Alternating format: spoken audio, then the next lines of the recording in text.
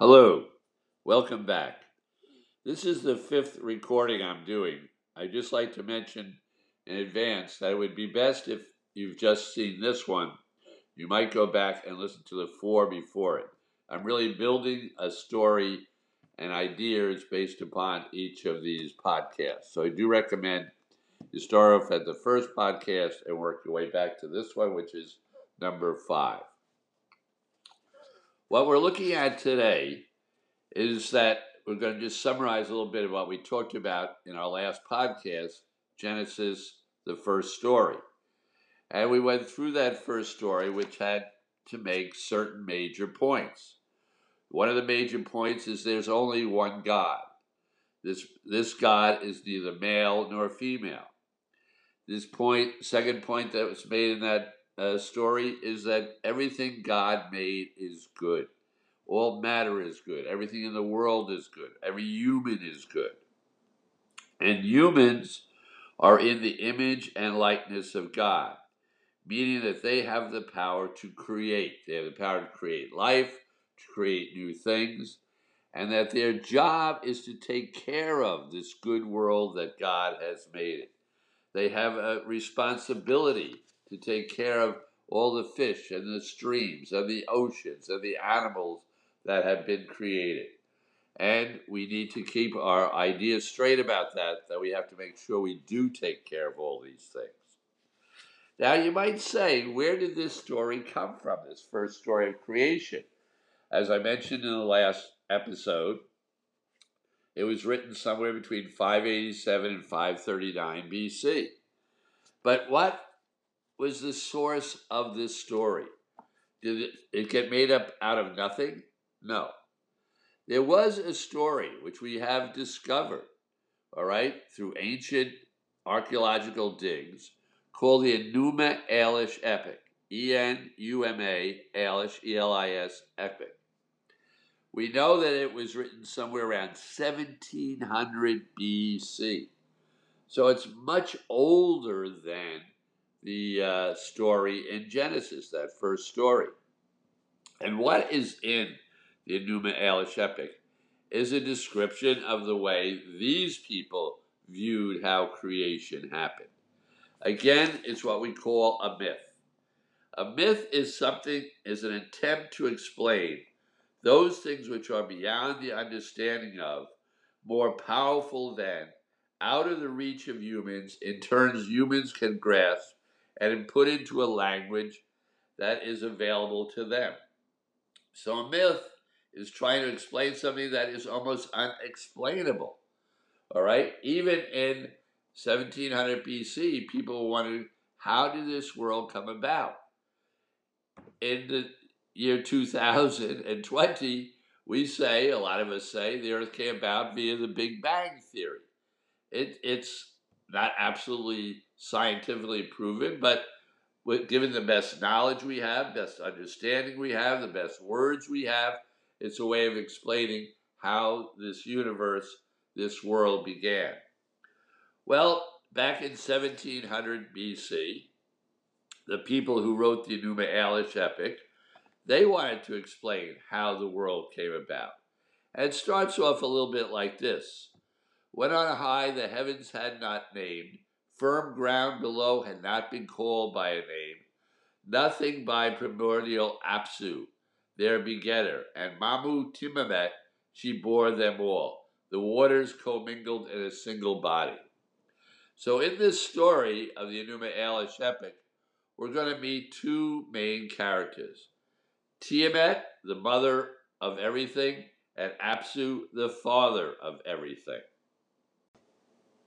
So in the beginning of the Enuma Elish epic, we meet Tiamat and Apsu. Tiamat is the goddess, and she has salt water. She's made of salt water. The god Apsu is male, and he is fresh water. Salt water is often arranged with the woman because when a woman is having a baby, when her water breaks, that's salt water. That life comes out of salt water. So that is where the Enuma Elish epic begins. It also has a number of ideas that are very similar to Genesis.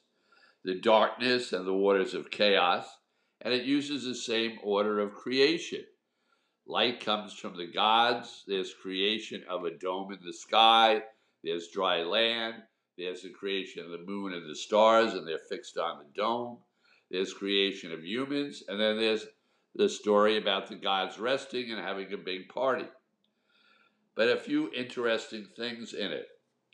Man is created to be the servers of the gods. The reason humans are around are to do what the gods want them to do, what they order man and woman to do.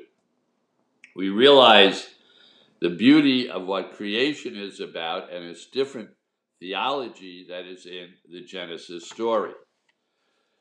This brings us now to the second story of creation, all right, which begins roughly in chapter 2, verse 4b. It sort of begins right in the middle of the verse here. Again, it's Gutenberger's chapters and verses, not the author's. Now, the second story, we know from other scholars, was written by what is called the Yahwist people. The Yahwist people were Jewish people that used the term for God, Yahweh. And this is part of the oldest parts of the Bible that are written. The Yahwist wrote between 975 and 935 BC. So when we're reading the most ancient story in the Hebrew Scriptures, we're at 975 to 935 BC. Remember what I just said, the Enuma Elish epic was written somewhere around 1700 BC. So of course these people knew these stories, and these stories had an effect upon the writers, all right? They wanted to use that story, but they wanted to use it in a way that was going to tell us what they believed, what they thought was the most important things of the story. So we're going to take a look at the second story of creation. So, chapter 2, verse 4, excuse me, begins the second story of creation. Now, this story was written by what are called the Yahwist people, somewhere around 975 to 935 BC. This is one of the oldest sections of the Hebrew Scriptures. It's one of the older stories in the book, but it still only dates from between 975 and 935 was it written down. How long it might have been passed on orally, we're not really sure. But we're going to notice that in this second story of creation, there's some differences. The Yahweh's people are interested in explaining a few other things they believe in or believe about God and his relationship with humans. In the second story of creation, it's interesting to note that in chapter 2, verse 4, it begins that man is created first, that God takes earth, and from earth, man is created. From stardust, man becomes a human being. How does he become a human being? Where God breathes into him Ruah, R-U-A-H. Again, that same idea of the Spirit of God that was in the first story of creation, the idea of the Holy Spirit we see later on. This idea of a Ruah, a breath that is being sent into man, is part of this idea. And we're going to explain that a little earlier on when we come to the New Testament. So Ruah, the breath of God, is what gives man his life, all right? Dirt and the breath of God. They weren't really into this body-soul decision right in the beginning. It's more a Greek idea. In the beginning, though, they do think that somehow God had to intervene in this being we call man. And what does God do? He places man in this gorgeous place in Eden. Eden, we're told in the story, has 4 rivers. Well, 2 of the rivers, we have no idea where they are, but the Tigris and the Euphrates, we know, are basically in Iraq, all right? And this would be, of course, a normal idea that man came from the Tigris, near the Tigris and Euphrates rivers, where many people believed up till now is where life might have begun. And God creates this beautiful place to put man into. And man gets to name all of the animals. Naming the animals means you have power over them. Don't you get to name your children? Don't you get to name your pets? All right, little kids love to even name their stuffed animals. When you haven't give the animal a name, it shows that you have power over the animal, that you're in charge of the animal. Again, not to misuse them, but to take care of them, to provide for them, to have them become this good thing in the earth. So God creates this beautiful paradise. He creates all the animals. Man gives them names to show that he's in charge of all these animals. And then he comes to this idea of making an equal for man. And he takes the rib of the man, his side. That doesn't take part of his head, it doesn't take part of his feet. But woman is equal to man. So God, again in the story, very patriarchal times, man and woman are equal. She's his partner. She's equal to him. She's one he can get to know. And we're told they're both naked. Now, if you look at the two stories together, so far we're vegetarians, and so far we run around naked when we're with God. So they're creating this ideal paradise setting of where God and humans are going to interact. What happens? Well, we get the snake idea shows up. And the snake is not an idea that comes out of nothingness. The snake is an idea that comes from different, again, legends and myths written way before the scripture have been written. So the snake arrives on the scene, and it's a very interesting scene. We have a snake that stands up, doesn't crawl on its belly, you'll see that in a second, and speaks. And he first goes and he speaks to the woman. And he says to her, what are you allowed to eat here? What can you do here in the garden? She says, we can eat of any tree we want, but we can't eat of the tree of knowledge of good and evil. And she said, why can't you? Because God said we can't.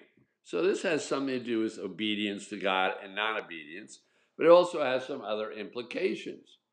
The tree of knowledge of good and evil is not just that you know what good and evil is, because we know what's good and evil because in some way we're connected to God, who helps us understand what is good and evil.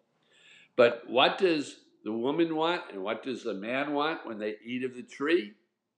They want to be the ones who decide this is good and this is evil. You might say, it's not good to kill somebody. But if you eat of the tree, you can say, well, it's not good to kill somebody unless they're somebody I need out of the way so my family can make a lot of money. It's all right to kill somebody if they're hindering me in getting a hold of this woman that I want. You get to make up your mind what is good and what is evil. Instead of, in the story, God is the one that is going to help us decide what is it to be good and what is it to be evil. So the snake in the story talks to the woman. She then talks to the man, and they both eat of the fruit of the tree of knowledge of good and evil. Nowhere does it say it's an apple tree. All right?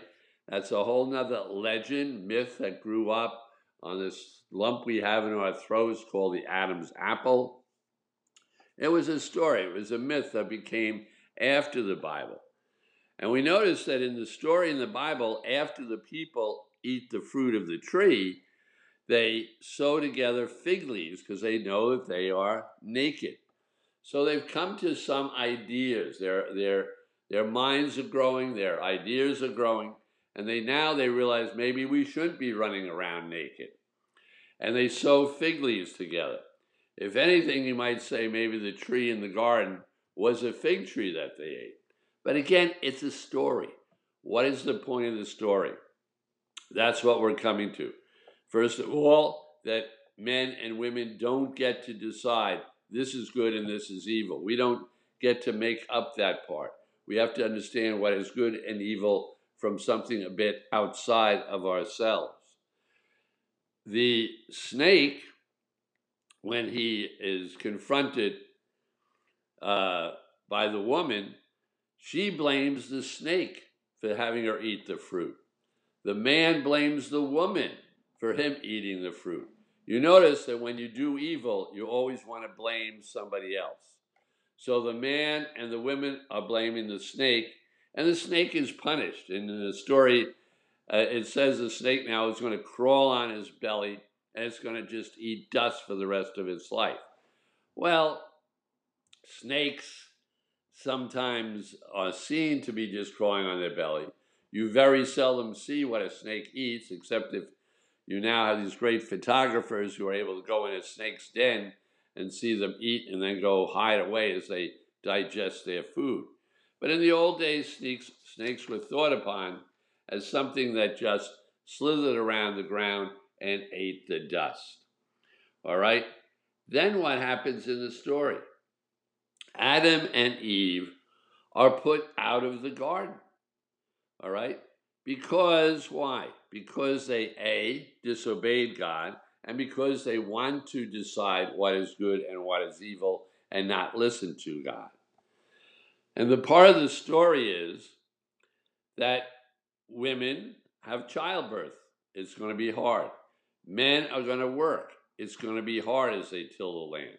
It's a way of explaining why things are the way they are in the world in 975 and 935 BC. When Adam and Eve, or we don't really have their names yet, as you notice, but when we have man and woman put out of the garden, all right, they're told that they can't eat of another tree, the tree of life. Now, up until that point, it seems that they could eat from the tree of life. And what is the tree of life? In the story, it represents immortality, the idea that we will live forever. And it's something that's very basic a bit to human beings. We think we should live forever. We have a hard time imagining the world before we were born, and we have a hard time imagining the world after we're gone. This idea that people would like to be immortal was a very ancient idea, and it's found in many, many other mythical stories. One of those stories was called The Legend of Adapa. It was written in the 14th century BC, hundreds and thousands of years before the story of Genesis. In that story, in the legend of Adapa, all right, there is this idea of man being able to be immortal by eating with the gods, that the gods give man some bread and water of life, and if he ate it, in the legend of Adapa, he could live forever. A second story, even older than the legend of Adapa, written somewhere around 2100 BC, 2100 BC, all right, again, very much older than this Genesis story, talks about a guy named Gilgamesh, and it's called the Gilgamesh epic, all right? And in the Gilgamesh epic, one of the leaders of the story is told that he can live forever. And he's given a twig from a special plant which will allow him to renew his youth for as long as he has the plant. Well, he mistakenly puts the plant down, goes for a swim, as it tells us in this myth, in this legend, goes for a swim, and a snake comes around and eats the twig. Well, when he eats the twig, it was thought that a snake, in fact, has become immortal. Because one of the things you can find if you are hunting around where snakes live is you can find snake skins. Where they grow, they literally grow out of their skin and they leave their skin behind. A lot of people thought that meant a bit that the skin of the animal shows that it was immortal, that snakes keep living and living and living. You almost never see them dead. This idea of immortality is very strong in humans. And this idea, the tree of life, is again very strong in us. We like to think we would live forever. But sadly, we realize we won't live forever, that we do die, that we go to this other realm, many people believe, where we might be with this Godhead, this being who keeps us in existence. The second story of creation is about learning that A, we are not immortal, B, that we lose the Eden, we lose this paradise, and now we have to live in the world, and it's going to be a little tough. And yet, God gives men skins. Instead of fig leaves, he gives them skins of animals. So now man is allowed to kill animals and is allowed to eat animals in the second story. And that's about where the first part of the second story ends, that man and women are out, they're on their own, and then we're going to come to the story of Cain and Abel. Tune in next time. Sorry about that. I didn't really mean to sign off because I do have one other story I want to share with you. As I told you, I was in the Merchant Marine and used to do a lot of traveling with them that summer. But later on, I got to travel on very nice boats, huge ships, cruise ships that went around the world. And one of the places that I really got excited about visiting was the place of Ephesus. Ephesus is an ancient city, was run by the Romans. And what happened was it was built down a river, and a gorgeous city was built there, but the river started to get silted in, and they couldn't get everything out of the city before they had to leave it. What Romans used to do, if they built something, great buildings and great pillars and great museums and great temples, they would often bring their stuff with them when they went to another place. But the river silted in so fast, they couldn't move the stuff out of Ephesus. So it is one of the most beautifully restored ancient ruins in the world, and I recommend you see it at some point. The first time I went there, they made it sound like Turkey was having a lot of problems, and that's where Ephesus is, and it was too dangerous to go out from the ship to the site by ourselves. So we went out, and we were touring Ephesus, and you start at the high point and work your way down. If you go to Ephesus, start at the higher entrance point and walk downhill. It's much simpler than going uphill. Second, don't go with a tour group.